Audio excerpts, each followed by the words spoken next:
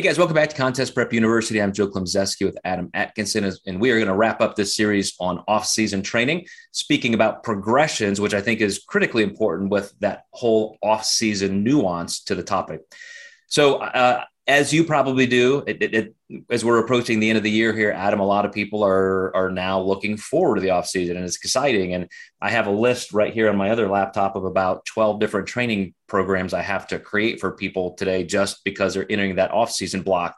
And the very first thing I do is say, okay, now we have the advantage of more food, right? So now we're going to make a slow transition into literal strength, and you're going to feel amazing in the gym. You've got those extra calories to support the training. It would be a mistake to force tons of extra volume and frequency in, because now you have the ability to recover. You have the ability to train even harder.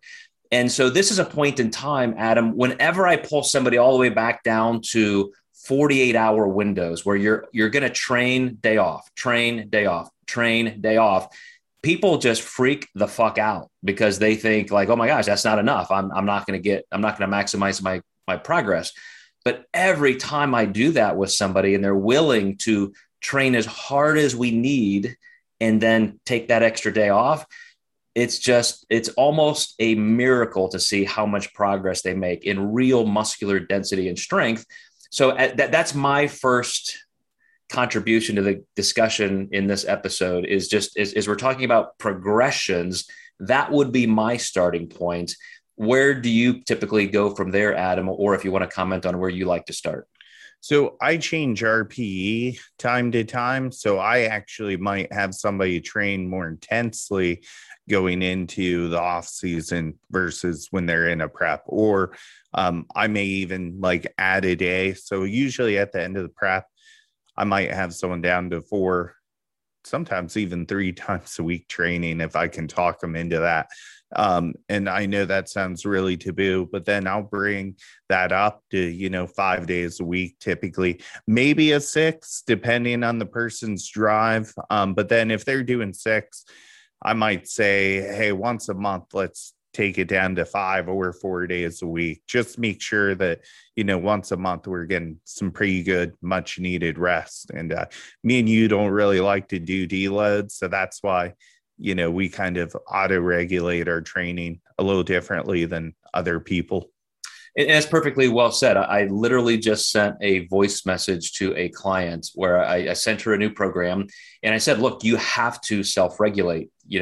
If there is a point in time like I did in my training this week where you just need to push a day of recovery in, or you just need to take one day out and just say, I just don't have it. Maybe I have a little elbow tendonitis or something, and I'm just going to kind of skip that workout.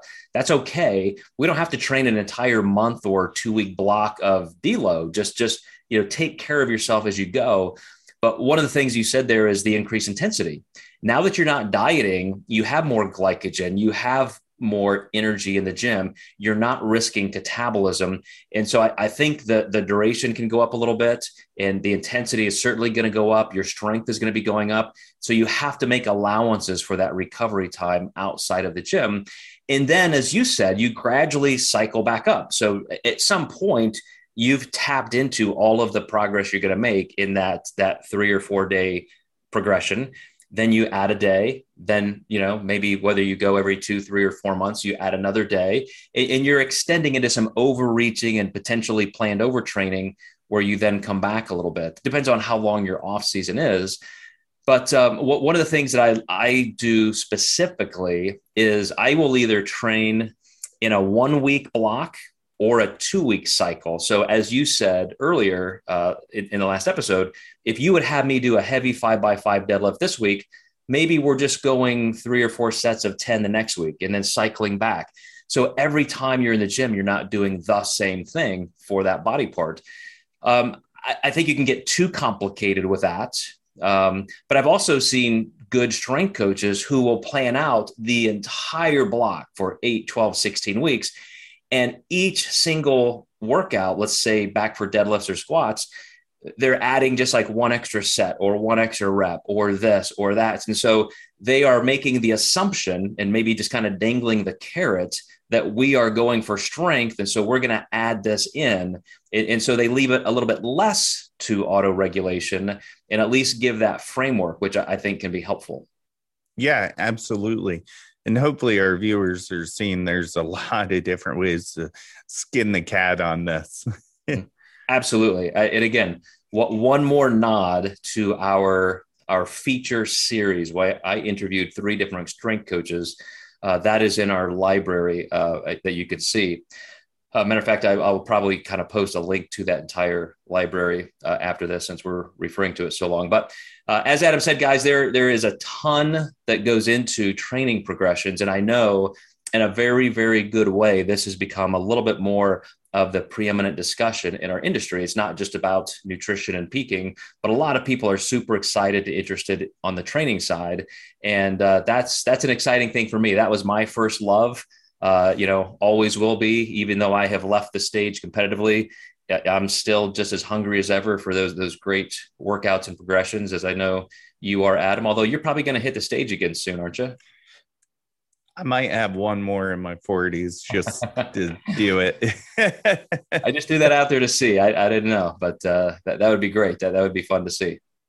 Yeah, I think it could be neat to do it one more time. All right. Well, you guys heard it here. You can hold them accountable to that. And again, we appreciate you watching and listening, sharing this to anybody that you think could help use the information. And we will see you next time in Contest Prep University.